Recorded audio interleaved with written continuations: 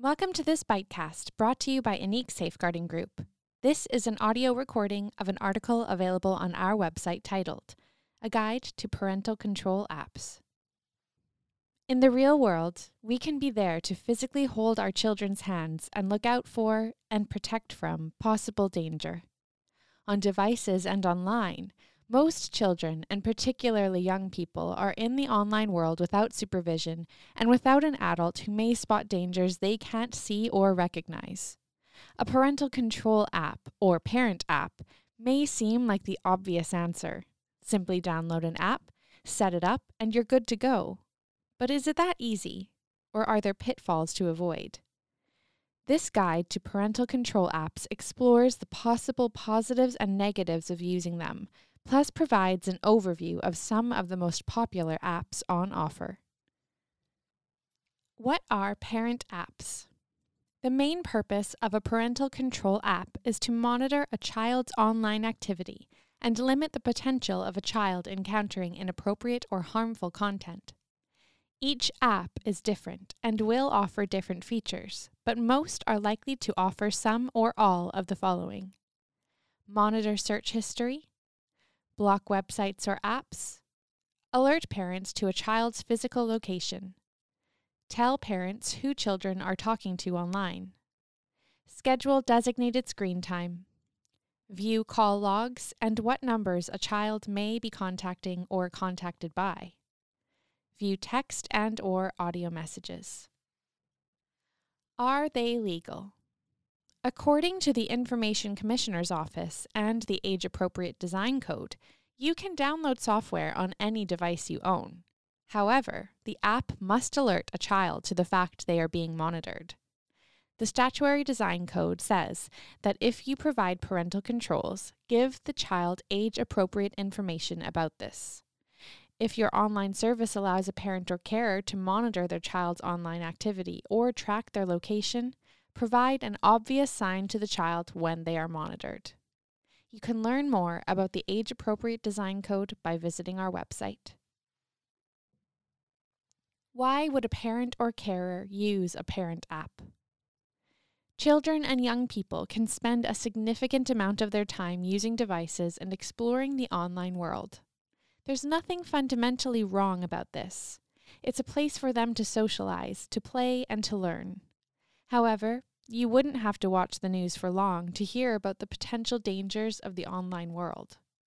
For some parents and carers, using a parental control app seems like a natural step to take to prevent their child from seeing or experiencing something harmful online, like wrapping them in digital cotton wool. If you are or ever have been the parent of a teenager, you will also likely know that many will go through a phase or phases of rebellion. Many parents and carers might see parental control apps as a way to secretly check whether rules around internet and device use are being followed, and as a way to enforce them.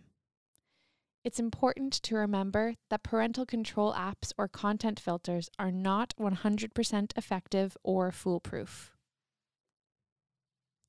What are the most popular parent apps? Custodio. Retailing from $39.95 a year for 5 devices, Custodio markets itself as a way to keep children's screen time safe and balanced.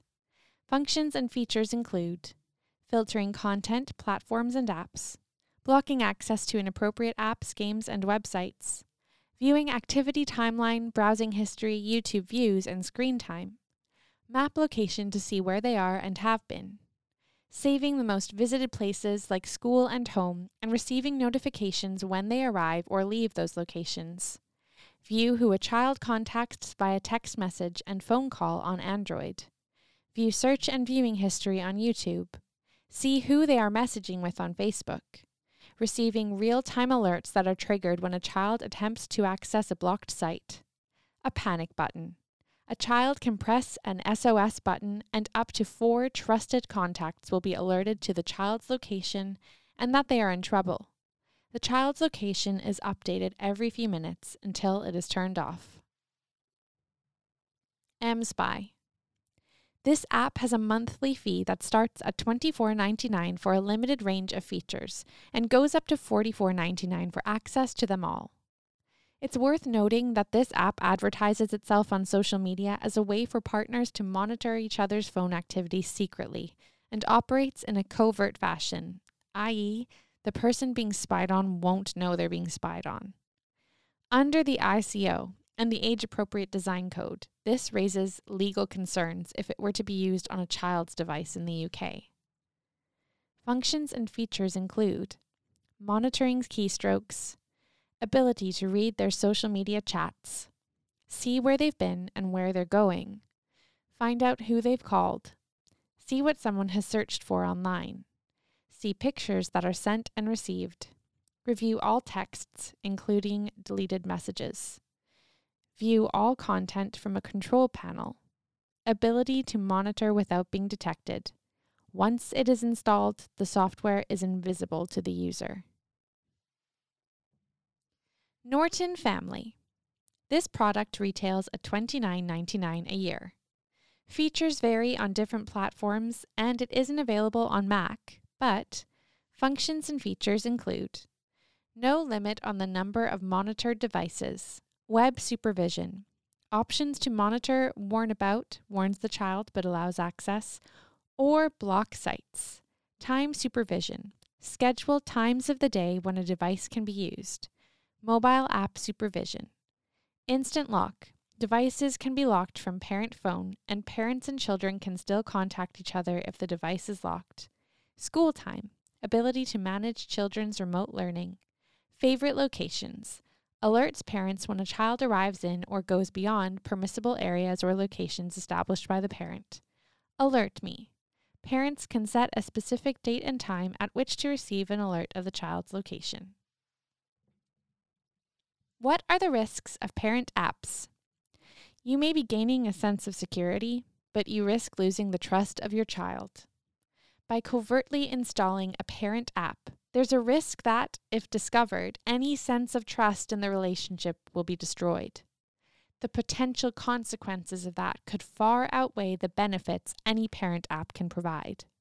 For example, should a child or young person see something online that worries or upsets them, they might not feel comfortable to share that with the person who installed the app. A parent app is a preventative measure. It can't replace the benefits of having a trusted adult to talk to if something does go wrong and a child or young person is upset. Nor can it give them a supportive hug or signposting to further help. Even if a parent app is well hidden on a device, there's always the possibility that a young person will realize they can't access certain sites or wonder why you know information they haven't told you and put two and two together. There's no substitute for developing and maintaining a relationship in which a child or a young person feels they can be open and honest about their online experiences. You may be missing out on an opportunity to teach about digital resilience. In today's digital world, children and young people need to be armed with the knowledge of digital resilience. From a young age, we teach children about danger. Don't cross the road without looking, don't put your fingers in the plug socket, and don't go anywhere with strangers or without permission. This is inevitably followed up by a child's favorite question: why? Explaining that the reason a child can't do something is because it's dangerous is an important part of that learning process. Simply blocking websites and apps without explanation is a bit like avoiding teaching a child why they can't grab the pot handle. You don't need to go into the horrible details about the consequences of getting burnt, but you do need to offer some age-appropriate reasoning. Teaching a child that certain apps and platforms are for grown-ups only, monitoring their digital device use, and educating them on how to talk to a trusted adult about something that upsets them is giving them some of the tools they'll need if you're introducing them to the online world. Using parent apps with permission. Not every parent app works in secret. Some software will be conspicuous by design or installed with the child or young person's knowledge and permission. Even if the child or young person knows the app is there, this doesn't necessarily mean that everything is fine and that you can rest easy when it comes to online safety. Young people can be secretive as they go through the natural teenage stages of growing up, exploring who they are and craving independence. They are also often more tech-savvy than their parents, as many now use tech from a young age. With a quick search online, it's easy to find videos and websites with workarounds for most of the popular parent apps. All of this means that should a young person want to find a way around having their parent or carer viewing their online activity, it's important to remember that where there's a will, there's a way. Security and data breaches. It's easy and logical to think that an app that pertains to protect children online can be trusted to do just that.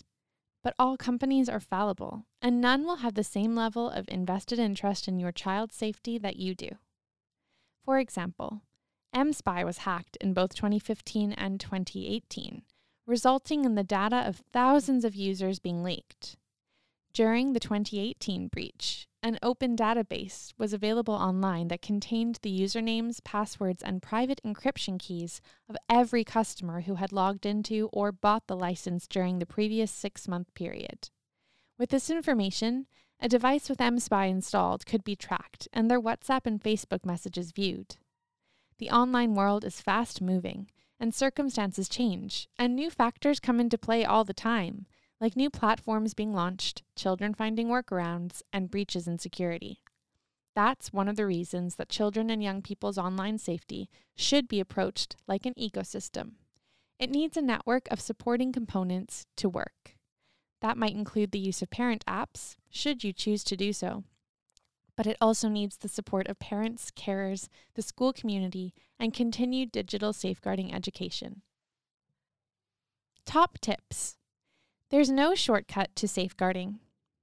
Parent apps should not be used as an install-it-and-forget-it method of safeguarding children and young people online. If you do choose to use monitoring software, it should be in conjunction with a range of other measures. Choose wisely. If you want to use a parental control app, make sure you've done your research first. Read reviews, search online for any news about the app, and check what's been done with the data collected.